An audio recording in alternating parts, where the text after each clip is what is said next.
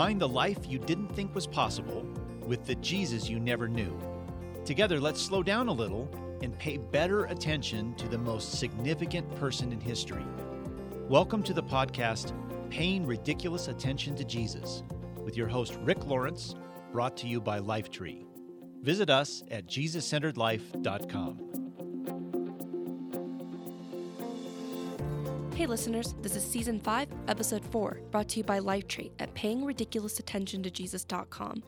It's Julia here again, and this week we thought we'd revisit an episode from one of our past series titled The Newness of You.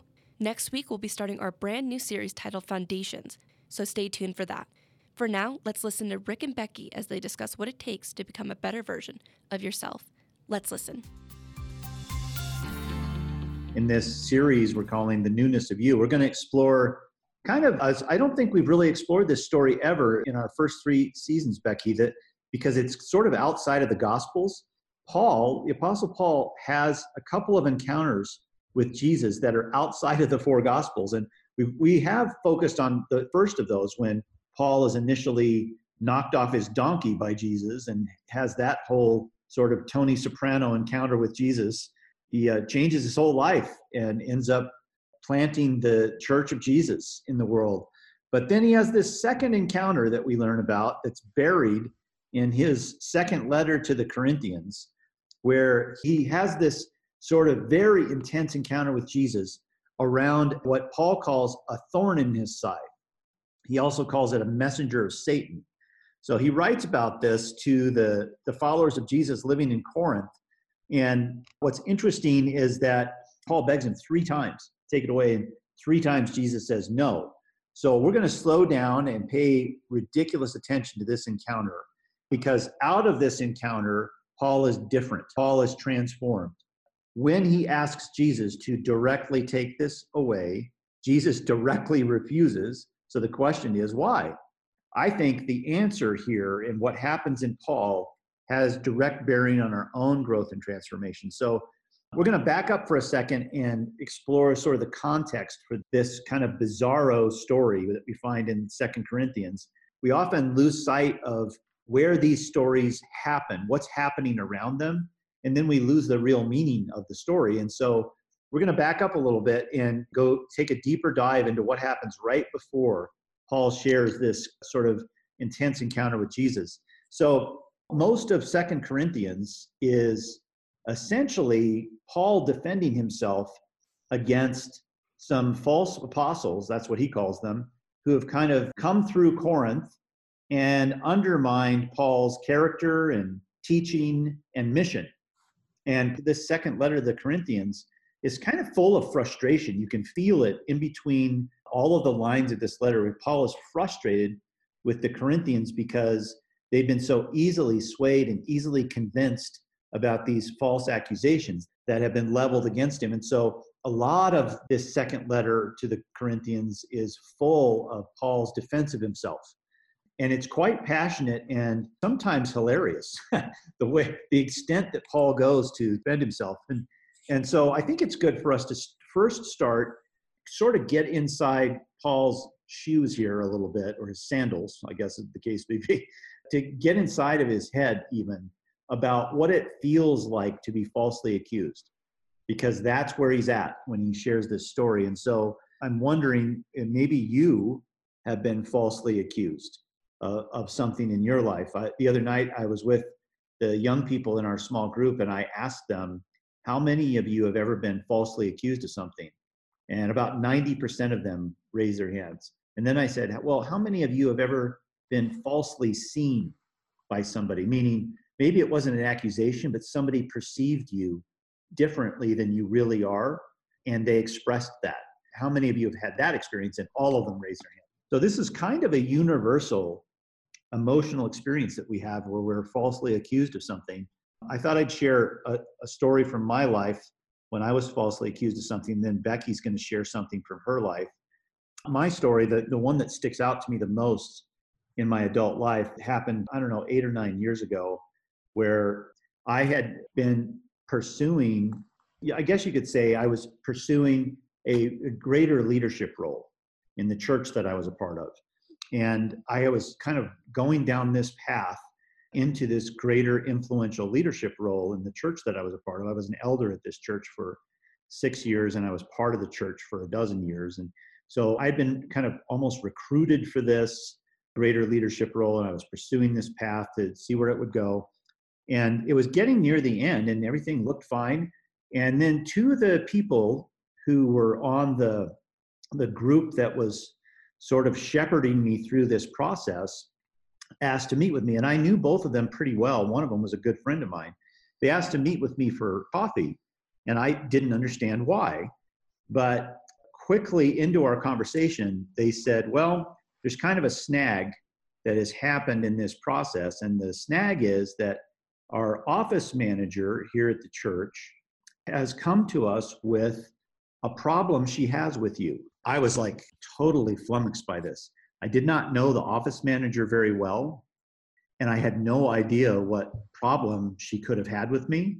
But these two guys explained to me that she had come to them and said she was not comfortable with me moving into this leadership role because she experienced me as disrespectful to women. And my jaw just dropped. I couldn't believe what I was hearing. And I asked them, like, if you were in my shoes, the first thing you would do is say, well, what is this based on? What experience has she had? And they were very fuzzy about it. They didn't give me any specifics. And they kind of said, well, we're not here to talk about the specifics of this. And I said, but wow, this is a very serious thing you're telling me. And I am totally blank. I have no idea why she would say this. I don't even have that much contact with her. So I don't understand where this is coming from. Obviously, this was devastating. And one of the things about false accusation is that even if you absolutely 100% know that this accusation is untrue, something happens in you where you think, well, am I? Do people experience me? Maybe I don't know myself very well. Maybe I am haphazardly abusive and I don't even know it. You start to have these doubts in your mind. And so, of course, I went home and told my wife, and she was shocked by this. The long story short of this story is that we went through many iterations of trying to understand what this whole thing was about. And when it came down to it, what came out was this office manager had seen me because I was an elder. I would sometimes walk through the office to grab something, or I also taught adult classes at the church.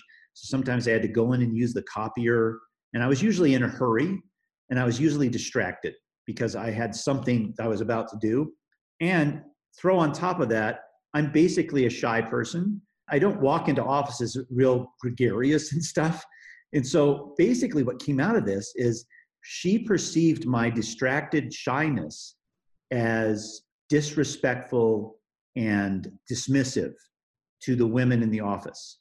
And obviously I had no idea. So she translated my shyness into an emotion she projected onto me, and then started gathering evidence to support this impression that she had of me.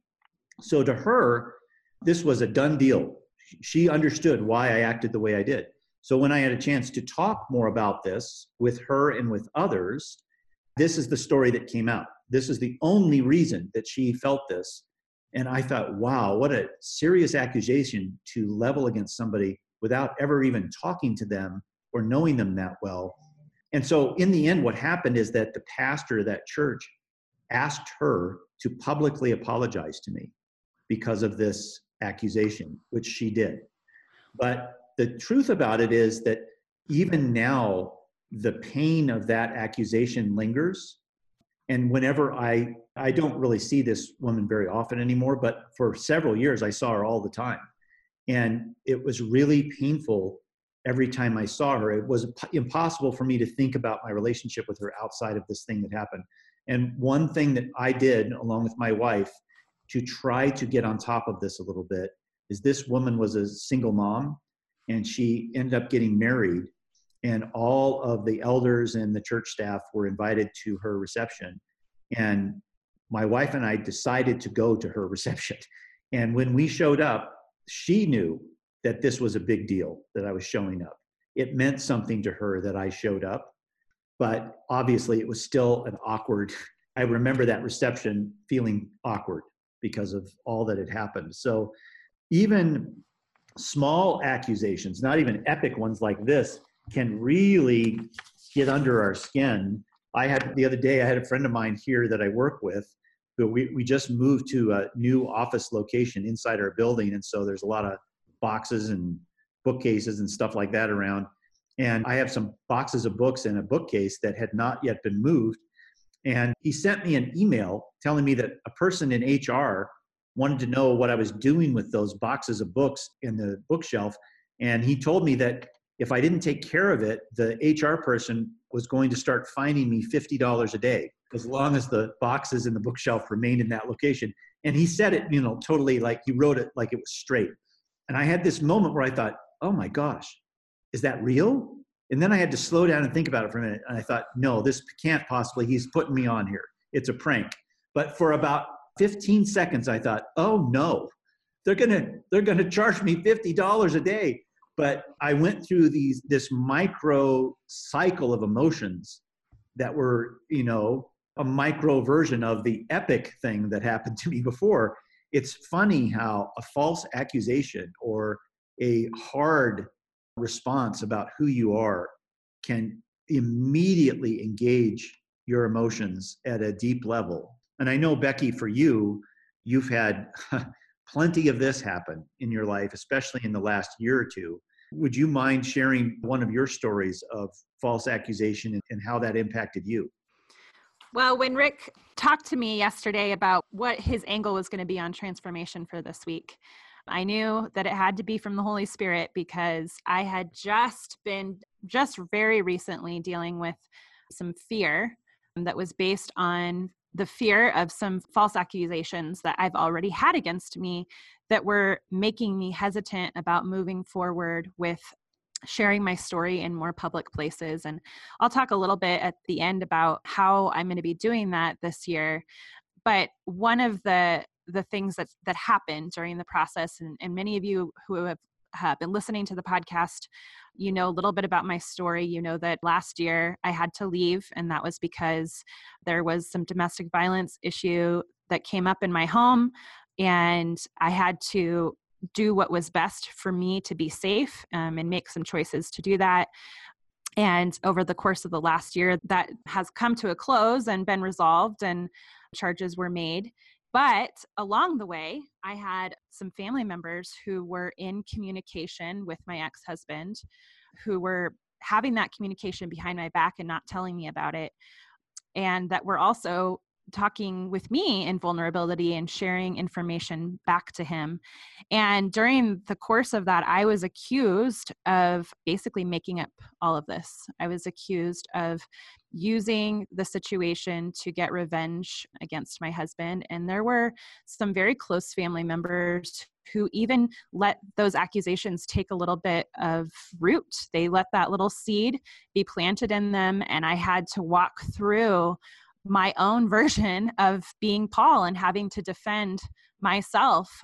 And so as a result of that, I became more cautious and fearful, because if that could happen with family members who know me and who have known me for a long time, who had more of a front row seat than many people in this situation, then it would be very easy for people who don't know me, as I start to come out with my story and talk in more public arenas about it, who could go on the internet and say all kinds of things about me as well. And it made me really fearful to move forward. Been asked by this woman, Tiffany Smiley. She has a project called the More Than Me Movement. And the whole premise of it is the power of togetherness, that when we share stories, we make people feel less alone.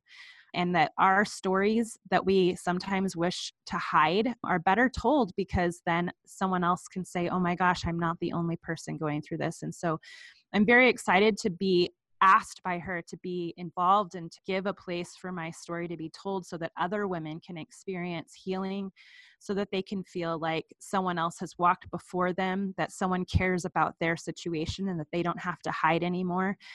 But it's also very, very scary for me, because when you put yourself out in the public like that, then you get opened up for attack. So, of course, I was just talking to my good friend about this and saying that I was scared to move forward and I was being cautious about it. And so we were talking specifically about how fear is not from the Holy Spirit. And we'll talk some more about that today. And that we very much sometimes, Rick could have also in his situation, that kind of accusation can make you say, you know what, maybe I don't really want to pursue this ministry position because this is too much, right? Yeah. Or maybe I'm not ready for this. Maybe I'm not prepared. It puts doubt in our heart and it prevents us from moving forward and doing the things that Jesus is asking us to do in our life. And fear is not from the Holy Spirit. Fear is from a whole other place. And so it's really important. And today I just decided, you know what? I'm just going to go ahead and say the thing that I'm afraid of being accused of, because then it's out there in the light for everyone to hear and it can't take root in my life anymore. Yeah, and this kind of fear comes from trauma. And make no mistake, to be falsely accused is a trauma. It's, I would say, in a human sense, it's 100% impossible to not respond at all to a false accusation. It puts in maybe a more personal light what Jesus did as he was heading to the cross. He knew that the cross was where he had to go. So when he's before Pilate and Pilate's accusing him and telling him, hey, here's your chance to make your defense. I have motivating factors here that I'd love to let you out of this. I don't want you to be crucified. Defend yourself. And Jesus is just silent.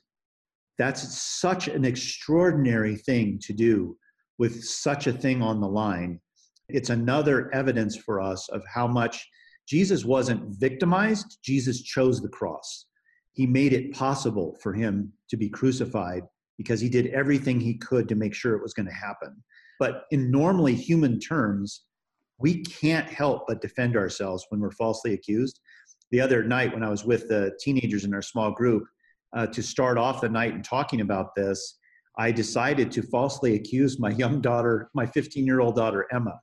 I accused her of stealing a brownie that she knew I had set aside for myself. Just this nothing accusation. Well, this, of course, came out of left field for her, and it created tension in the whole group. This whole interchange lasted 2 minutes or less, but it created tremendous tension in the whole group that I had brought this up at the start. I set aside this brownie, and I know you took it. I just don't know why you took it. And she's like, what are you talking about, Dad? And so when I stopped it and said, listen, this was just a false accusation I was throwing at Emma, I then turned to Emma and I said, Emma, what was going on inside of you as soon as this started happening, as soon as you heard me falsely accusing you?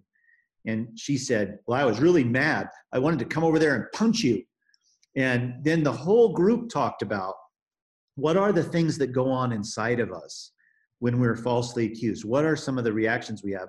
Besides anger, what else is going on? And Becky, let's talk about that for a second. What are some things that went on inside of you as you experienced these false accusations, knowing they were false, and you had the added weight that these were coming from people who purport to know you well, or at least should know you well? What are some other things that were happening inside of you besides just anger? I was devastated. I had already had just the worst year of my life. And there were two things. One was, is this what people are just saying behind my back? Is this what people really think, but they don't say to my face? Was one. And just, that lack of trust all of a sudden that I had behind, were people really here to support me? The people that I was counting on, were they really going to be here to support me? Because I really needed them to be here to support me. And the second was, how is it that you could ever really believe this idea? Don't you know who I am by now? I've been living my whole life alongside you. How could you ever think that that would be something that I would do? And that goes to the core of your identity right there. Don't you see who I really am?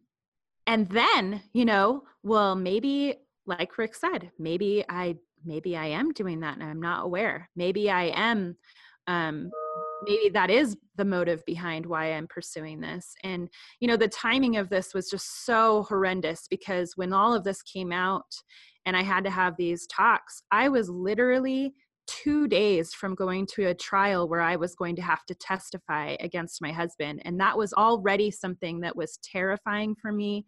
I was going through extreme trauma at the time. I had more than anxiety. I was having regular panic attacks that were lasting for days, that were debilitating.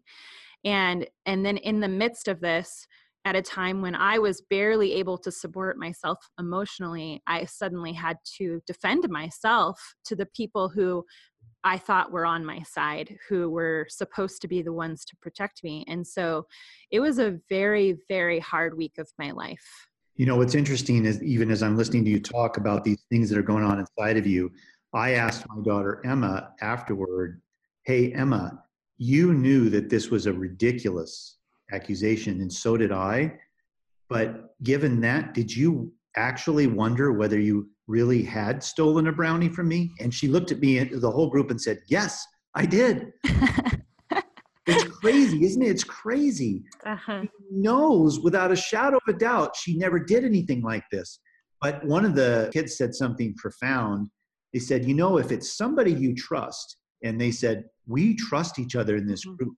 So when a trusted person says this, you can believe the ridiculous.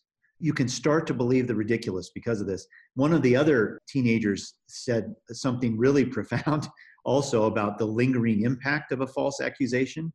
He said, it's like you have a blank white sheet of paper and somebody writes in pencil something on it that's not true about you, but then you erase it because it's not true and it's gone. Well, you don't have a blank white sheet of paper anymore. You can still see the remnants of that accusation, no matter what you do to try to erase it. I thought that was a profound way to describe the lingering impact of this. And what's important for us to understand is that this is where Paul was at. He had had people that he had poured himself into and been vulnerable with, and had spent so much time trying to impact planting the church in Corinth. And along come some people that have no real relational connection to the followers of Jesus in Corinth. And they throw out a few things about Paul that aren't true, but undermine his character and his teaching. And they start to believe these things. And then Paul has to respond to it while he's in chains in prison. He cannot go face them in person. He has to write a letter to them about this. The whole thing is just, it would be intolerable. In fact, at one point in chapter 11 of 2 Corinthians, Paul writes this to the followers of Jesus in Corinth. He says, you happily put up with whatever anyone tells you, even if they preach a different Jesus than the one I preached. He's basically saying, how could you guys so easily think this about me and about my teaching? It's the very same thing you just said, Becky, that how could somebody close to me say something like this? It's almost unbelievable. And this is the place that Paul is at. And because of this, and because it's basically what I've said before, pretty much humanly impossible not to defend yourself in this situation, Paul does defend himself. So I'm going to just read through Paul's, what he calls his foolish defense of himself. He stops over and over again to say, I know I'm being an idiot here. I know I'm going over the top. I know I shouldn't boast. I know I'm being foolish, but I have to tell you this. Think about all that we've just talked about in light of this is where Paul is at emotionally. And Becky, after I finish this little segment, let's loop back and think through a little bit about where Paul's at and why he would say the things he's about to say. So this is in chapter 11 of 2 Corinthians, starting in verse 16. If you're not driving and you want to flip open your Bible and follow along, please do. I'm reading out of the New Living Translation, which is the translation in our Jesus-centered Bible. So if you have a Jesus-centered Bible, you're set to go here. So starting in verse 16, he says, again, I say, don't think that I'm a fool to talk like this. But even if you do, listen to me as you would to a foolish person, while I also boast a little. Such boasting is not from the Lord, but I am acting like a fool. And since others boast about their human achievements, I will too. After all, you think you're so wise, but you enjoy putting up with fools. You put up with it when someone enslaves you, takes everything you have, or takes advantage of you, takes control of everything, and slaps you in the face. Well, I'm ashamed to say that we've been too weak to do that. But whatever they dare boast about, I'm talking like a fool again, I dare to boast about it too. Are they Hebrews? So am I. Are they Israelites? So am I. Are they descendants of Abraham? Well, so am I. Are they servants of Christ? Well, I know I sound like a madman, but I have served him far more. I've worked harder, been put in prison more often, been whipped times without number, and faced death again and again.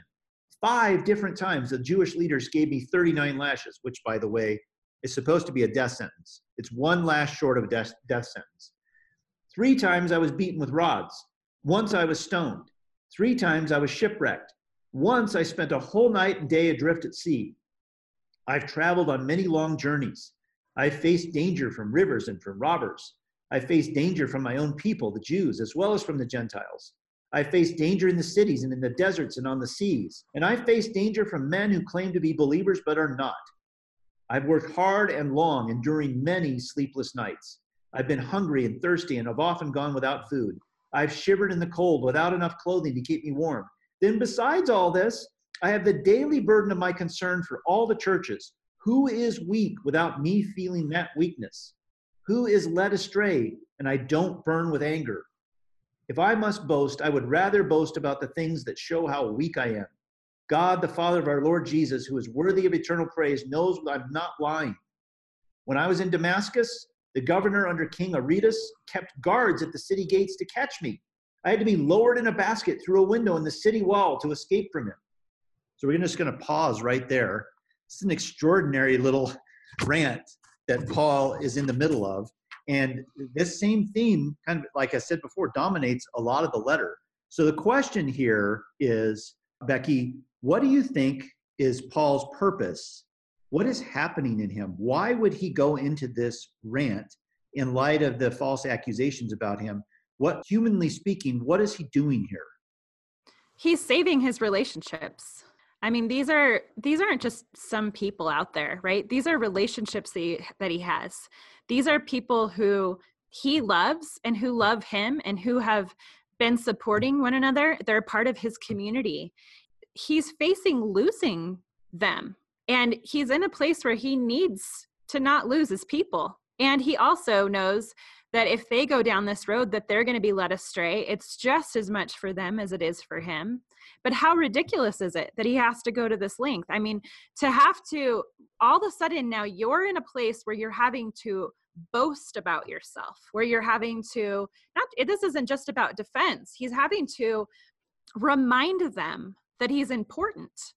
Yeah. And that he's done important things. Like, what a ridiculous place to have to be in.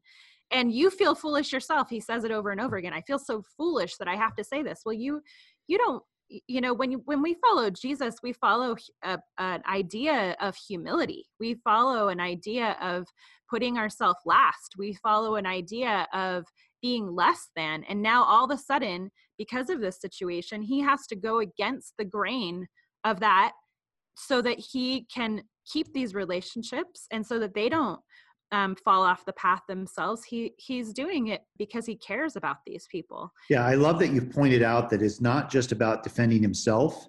He recognizes that if he does not successfully defend himself, then the work that he's done with this group of people may go off the rails, might be completely wasted and go down the drain. And he can't tolerate that either. The idea that somehow all of the good work that has been done to help build the foundation of the church there, all of the good ways that these people have been learning to love and depend upon Jesus could go down the drain because they think ill of him. He can't tolerate it. And that's one of the things about false accusations, by the way. It reveals how much it's almost like breathing to us that we expect to be in control of our identity and the perceptions of our identity. When we are not in control of those perceptions, when we cannot refute something that is clearly false about ourselves, it's almost intolerable. In fact, in extreme cases, it could drive you insane. If you cannot maintain your sense of truth in your identity, and it's out of your control now, it's one of the hardest things a human being can endure. And it's very difficult to endure for any length of time. So here Paul is trying to set the record straight, and he's allowing himself, as you said, Becky, to go over the top in this. He's like pulling out all the big guns, and he saves the biggest gun for the end. Now he's made a case for his ministry, his heritage, his background, all of these things. But then he hauls out an exclamation point here. Then it starts in chapter 12. I'll just read the first 7 verses of chapter 12, where Paul pulls out this enormous thing. This is like his final, flag in the ground that, yes, you guys should not believe these lies about me. So here's what he says. This boasting will do no good, but I have to go on anyway. I will reluctantly tell about visions and revelations from the Lord. I was caught up to the third heaven 14 years ago. Whether I was in my body or out of my body, I don't know. Only God knows. Yes, only God knows whether I was in my body or outside my body, but I do know that I was caught up to paradise, and I heard things so astounding that they cannot be expressed in words, things no human is allowed to tell. That experience is worth boasting about, but I'm not going to do it. I will boast only about my weakness. But if I wanted to boast, I would be no fool in doing so, because I'd be telling the truth. But I won't do it because I don't want anyone to give me credit beyond what they can see in my life or hear in my message, even though I have received such wonderful revelations from God. We'll stop there for a second. So, Becky, why do you think Paul would haul out this story of this crazy vision he has? He says that he's not sure whether it was a dream or if it was real, but he vividly remembers what he heard in this astonishing dream. And he knows that he's not supposed to share what he heard with anyone else. This was like this extraordinary experience. He knows it was extraordinary. And then he sort of backs off and says, but I'm not supposed to tell. But so why would he bring it up in the first place, do you think? Well, I kind of wonder, if later on he gets in trouble with God for this. He was not supposed to tell, and then he told. I think God would be like, so when I told you that you weren't supposed to tell, I didn't say, unless you're falsely accused by your community, then you could tell the big secret I told you not to tell. But I think he's making a case. If this was judge and a jury situation, which it is, by the way, that is exactly how it feels. It's a judge. This is the evidence, and I feel like as you were reading that, I was thinking through the same situation where I'm sitting there with a loved family member and having to say, how could you say this about me? I lost everything.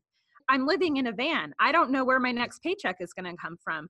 I left a community of people that I loved. I missed my home. I had a great life. Why would I do all of that and leave just to falsely accuse my husband of something? Why would I do that? I could hear myself in these words.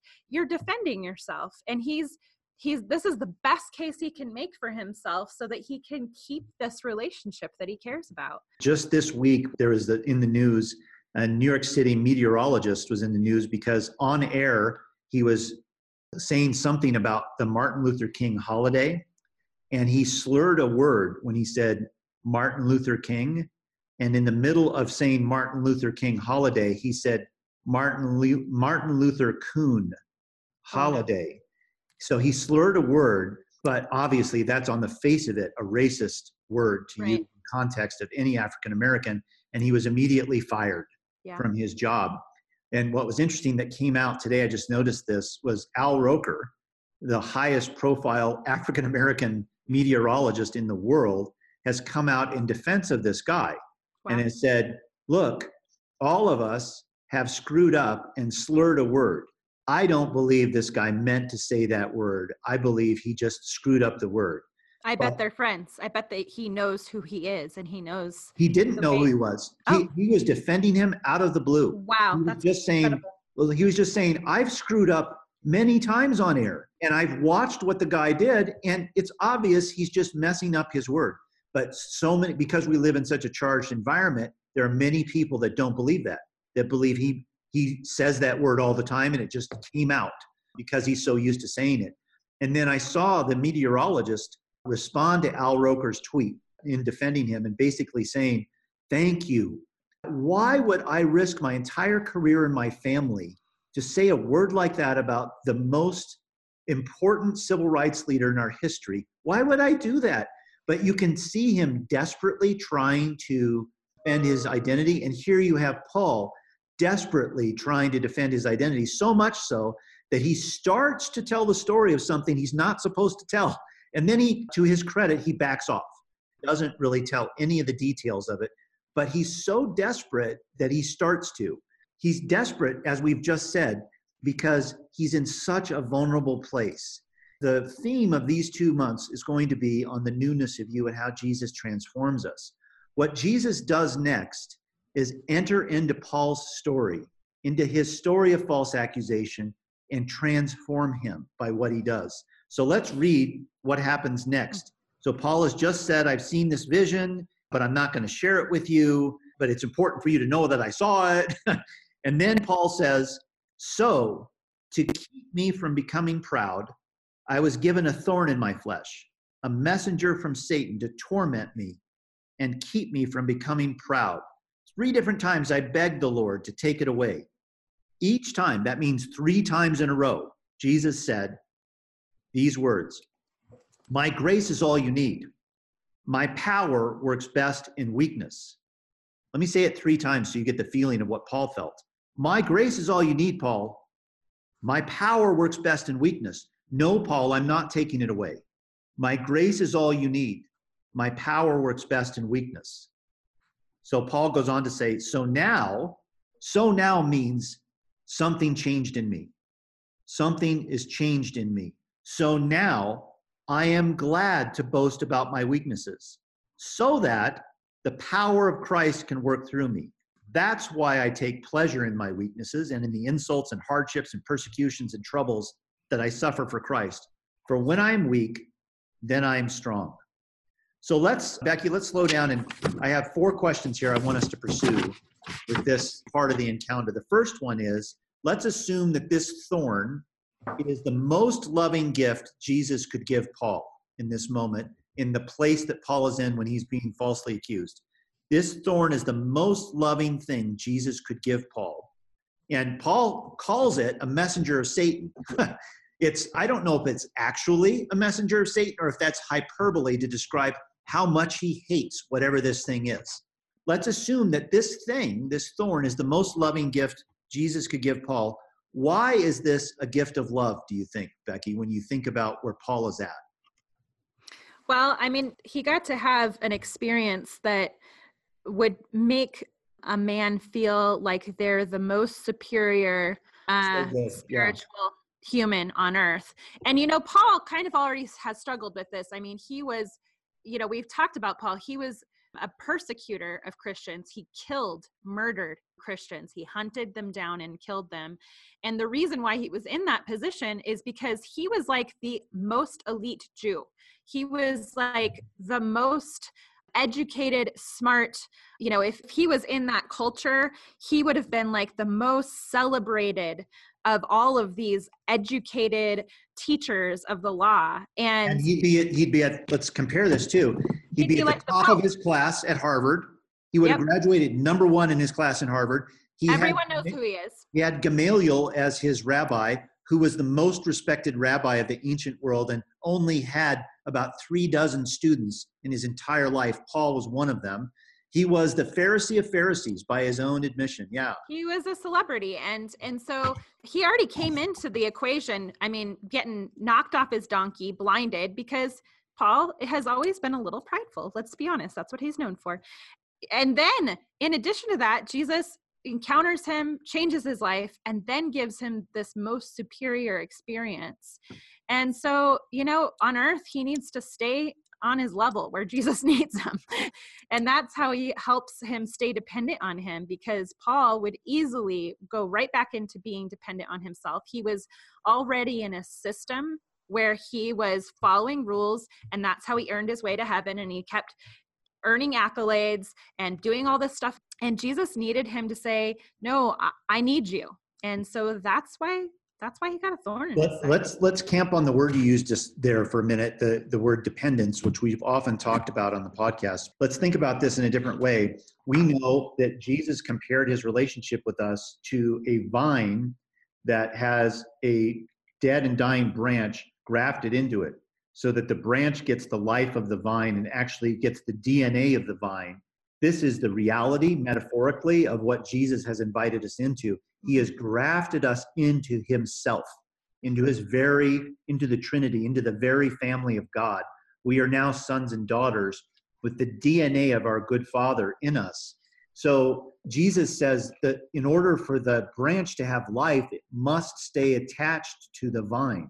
That means that the branch, here's where the metaphor breaks down, the branch has volition. The branch can be attached to anything at once. Jesus is saying, but stay attached to the vine because you'll have life. If we stay attached to our own sources of strength and justification, it is like planting our branch in a toxic pond of poison. It's sucking the toxic chemicals from that pond right up into our branch. And what Jesus is saying here, relative to the thing that you said about dependence, Becky, is that it's life and death for you, Paul, that you stay attached to me and not to your own strength and justification, self-justification. You will die if you're not dependent on me and attached to me. And so the most loving thing you can do for someone who is unaware of what their self-justified attachment is doing to them is to prod them until they're desperate for you. It's the most humble thing Jesus could do, to drive us to dependence on him, because he knows he's the only source of life. And one of the things that came out in my conversation with the young people the other night was we stopped in the middle of this particular conversation and I said, Jesus only enters into our life by invitation. He never bulls his way past our closed door. He never forces us into relating to him. He only responds to invitation. So if you think about dependence as a form of profound and vulnerable invitation, then it makes sense why Jesus so much wants us in a place of dependence. Because when we're in a place of dependence, we invite him in, and he will not bull his way in. So he's made this relationship contingent on our invitation. So dependence is our way of inviting him in, and he knows it's good for us to invite him in. So the second question is, well, what does Jesus mean when the first thing he says is, my grace is all you need? What do you think that means, even in your own context, Becky, when you think about what you are not in the past facing, but facing right now? What does it mean to you when Jesus says, my grace is all you need? Because that can sound frustrating when you're in a place where you want to be justified again and have your identity defended. What does it mean to you that my grace is all you need? At the end of all of it, what it really means is that there may be a time where I have to defend myself. Paul had to. There may be times when we have to say, you know what, enough is enough. I've got to face this head on. We've seen other people have to do that. Especially, just bringing up some of these accusations. We're in a very heated culture right now, and people are getting in the limelight and then torn from the limelight, and they have to stand and be accused and defend themselves. But at the end of it, what we have to say is, I will do my best, but whether or not people choose to see who I really am and believe what I have to say, that is going to be up to Jesus, because I have no control over this anymore. I can do my effort, and that's what Paul did. He pierced through the fear of what was going on. He put out what he had to say. He made his best effort. He made his best case to those people. And then he had to say, you know what, Jesus, the rest is up to you, whether or not they believe this or not. And I love how you described Paul before, the Pharisee of Pharisees and all this. So here's a guy who spent most of 2 Corinthians defending himself and listing his accomplishments and all that he's done. And then he hauls out his vision, his exclamation point. And he's just like us in this way. And he's doing what he can do to rescue his reputation. But then he reaches this point where he realizes, I'm not ultimately in control of rescuing my reputation. I'm going to have to step off the cliff now and trust Jesus to defend me. It's one of the most vulnerable, trusting things we can do. And this act that Paul does here, that he describes here, is a immediate pathway into intimacy. When you trust Jesus to defend you, your intimacy with him grows very deep, because now you're trusting him with your very life. Our identity is the avatar for our life. It's what represents our life. So Paul here is saying, I reached this point where I realized I could not with certainty defend my reputation just on my legal case alone. Even though I'm a good lawyer, I've presented a good case. In the end, I was driven to trusting Jesus to protect my reputation. And then the second thing Jesus says here is, my power works best in weakness. What do you think that means? Even in your own story, Becky, my power works best in weakness. It's a very exacting statement. I think that when we start to feel self-sufficient, and when we start to feel like what we have in our shallow reservoir is more than enough to accomplish what we need, then we very easily just go back to not needing Jesus anymore. And what I know from my own personal experience is that the longer that I have been with Jesus, the more he wants to show me how much I need him and how shallow my reservoir is. While the last year was really hard, there were times during it where I just was given so much strength from the Lord to do things that I thought were impossible. But also during this time, I have been shown the limitations of how far I can really go. And I saw the edge of the cliff. I went over the edge of the cliff and I experienced like what is too much for me. And now I am living with daily anxiety still. Sometimes it's quiet, sometimes it's loud.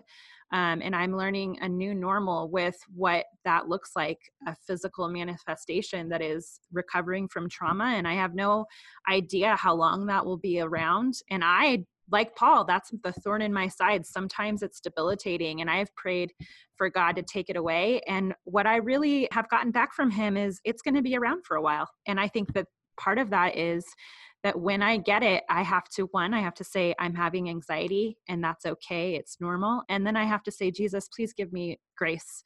Please give me mercy, because I'm having anxiety. I can't do anything about it. And I still need to get these things done today. And so I need your grace and mercy to do that, because I can't. So, in this last question feeds right out of what you're talking about. What outcome is Jesus hoping for in Paul's life? And by extension, what outcome is he hoping for in our life when we have to deal with our own thorns? I think about, this is going to sound a little funny, but the mother of all sins, the root of all sin, is something that the serpent whispered to Adam and Eve. It's insidious. It is the central core of every sin after this. He whispered to Adam and Eve, you can be like God. You can. He's holding out on you. The reason he doesn't want you to eat that fruit is that he knows if you do, you'll become like him. So this lie is the center of all sin. You can become like God. And when we are self-sufficient, whether we would put it in these epic terms or not, this is what we are doing when we're self-sufficient. We are saying to ourselves, we are like God. In fact, we might be smarter than God. We probably know more about what's better for us than God knows. When we are self-sufficient, we are our own gods. And God knew from the beginning of time that this is actually the source of our death.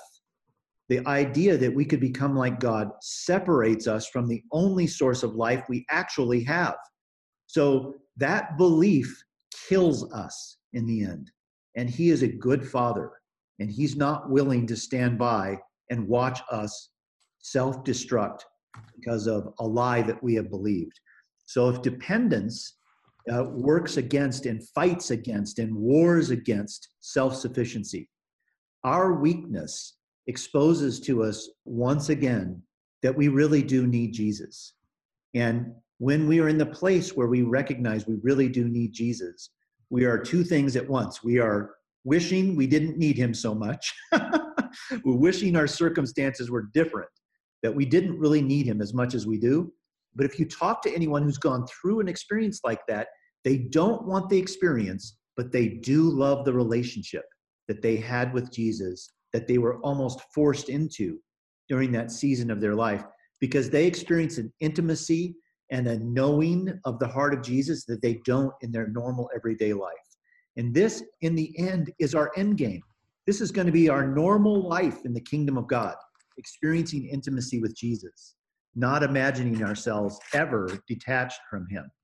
Any other thoughts here, Becky, about what outcome Jesus might be hoping for in Paul and maybe in you through the thorn?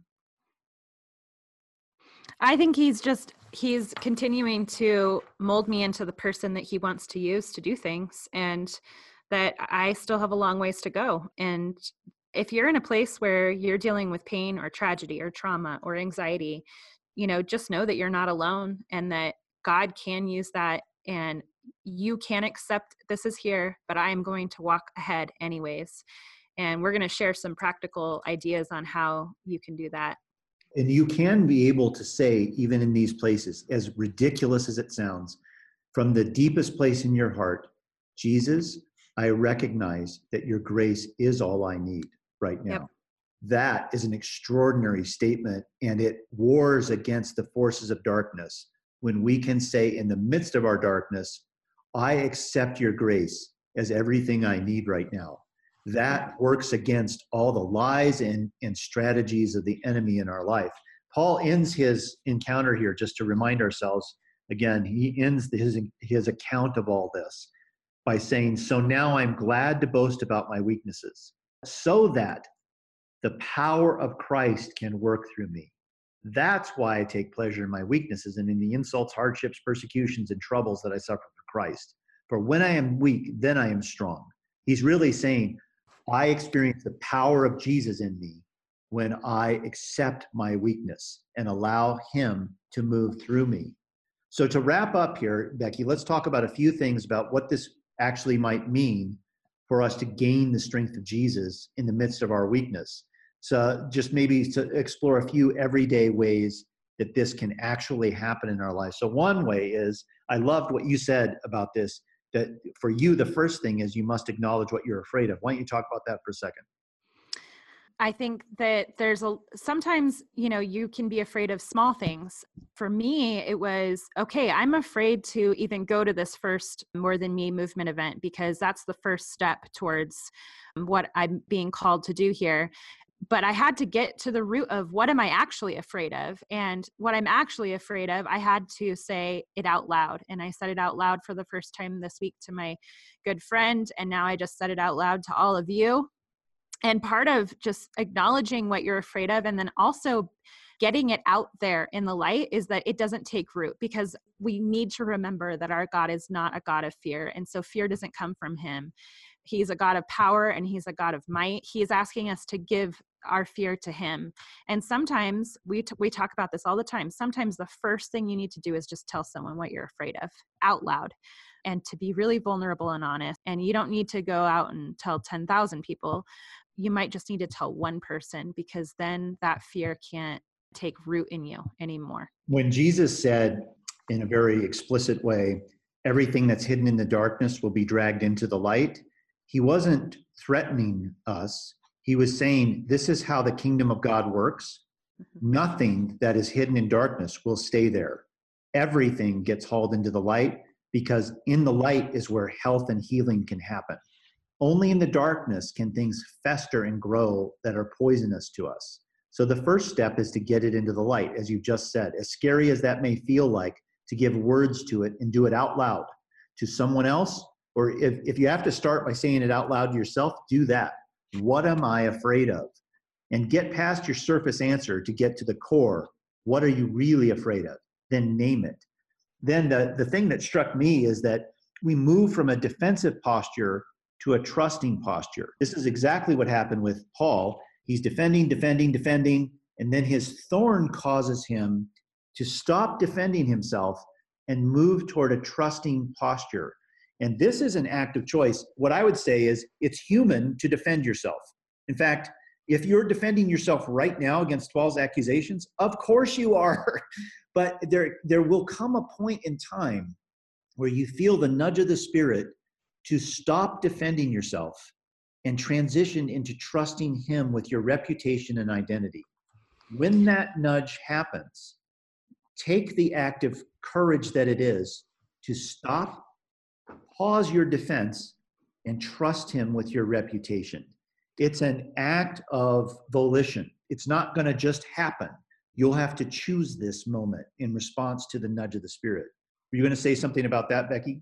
No, I was going to actually just say that, the reason why we are talking about transformation, why we're talking about this topic right now, is because it's January. And January is a time where we get back on track and we say, oh, I'm going to fix all the things that are wrong with myself, whether that's because we ate too many holiday cookies or if it's because we really wanted to read more books last year, whatever it is that we think is not in our control or that is weak about ourselves, we get into a position where we say, I'm in control of my transformation and I'm going to make it happen this year. And so it's really easy for us to forget that transformation is not our job, but we do play a role in it. We play the role of acknowledging it and then giving it back.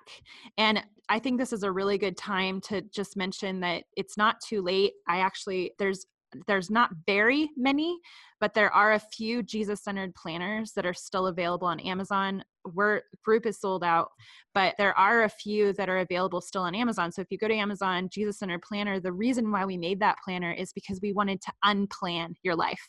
And we wanted to give you space where you could feel in control, where you're acknowledging the things that you want to fix because it's a natural and normal part of the way that we're built, but it also leads you through a process of then giving it back to Jesus. And so if you're in a place where it's January, it's the second week, and you're listening to this podcast and you've already run out of your own reservoir of what you can control and handle, maybe hop on over to Amazon and get one of the last Jesus-centered planners, because I just got mine. I used it last year. I'm using it again this year. I don't even work for Group anymore. They don't even pay me to use this Jesus-centered planner. I love it so much. So I really think that is a great way to get back on track and do all the things that you're recognizing that are weaknesses in your life that are limiting you or holding you back, but also to give it back to Jesus in a way that he can be in control of the transformation. Yeah, I think that's such an important thing to say in the midst of a conversation about self-sufficiency, that we're not ultimately in charge of our transformation. He's the one that can do it. He's the one that needs us to trust him to do it. I just opened up my email the other day and there was a email from Groupon there. It said, time for self-renewal.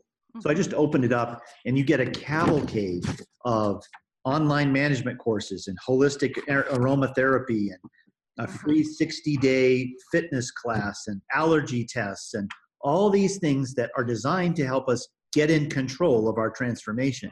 And it's not like all of these things are terrible, but in a subtle way, they distract us from the real source of our transformation. And that's in the end, I think, what the story of Paul's thorn is about. Who is going to transform me in the end? Well, Jesus is in charge of it, because I begged him to do it my way 3 times. And he said, I'm not doing it your way, Paul. I'm going to do it the only way that it will work. My grace has to be enough for you. My power, it really comes to full fruition in your weakness. So it's better for you that I don't take this thorn away as much as it bothers you. So, gang, we invite you into this journey. It's not an easy journey, but you have grace to walk this path. As daunting as it sounds, Jesus is never simply saying, okay, climb the mountain, even though it's Mount Everest, with very little equipment. I expect you to get up there. He's never saying that. He's always saying, take a step, take 2 steps, take 3 steps in this direction, and I will be with you. I'm never asking you to do anything alone. I'm only ever asking you to do things with me. And as you walk, I will fill you up. To close off, not long ago, I was facing a daunting thing. And in fact, it was so daunting, I said, I'm not going to enter into it, Jesus. I can't imagine doing this hard thing. And I was in the shower this one morning thinking about that I had said, I'm not going to enter into this because it's just going to be too hard. And so I wasn't going to step into it. And Jesus, in his playful way, said to me in the middle of the shower, he said, Rick, remember when I parted the Red Sea in front of Moses? And I'm like, yep. And he said, did Moses have to step into the sea before it was parted, or did I part it before he stepped in? And I started to smile. And I knew what he was getting at. God asked Moses to step into the sea, and then he parted it. And Jesus basically said to me, are you better than Moses, Rick? Why don't you step into the sea before I part the sea in front of you? And so I did. I made a determination that day in the shower, I'm going to step into the ocean, and I did.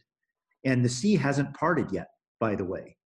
But what he asked me to do is take those first steps, to trust him that he will go before me. And I believe he will. And I'm believing, and Becky and I are both believing for you, whatever it is you have to step into, we're with you. We're fellow travelers on that journey with you. So gang, thanks for listening. Remember, you can find out more information, but in further detail on payingridiculousattentiontojesus.com. Just need to find our podcast section and season 4, episode 1. You'll see links to things that Becky and I have talked about here today, and a link to be able to contact Becky.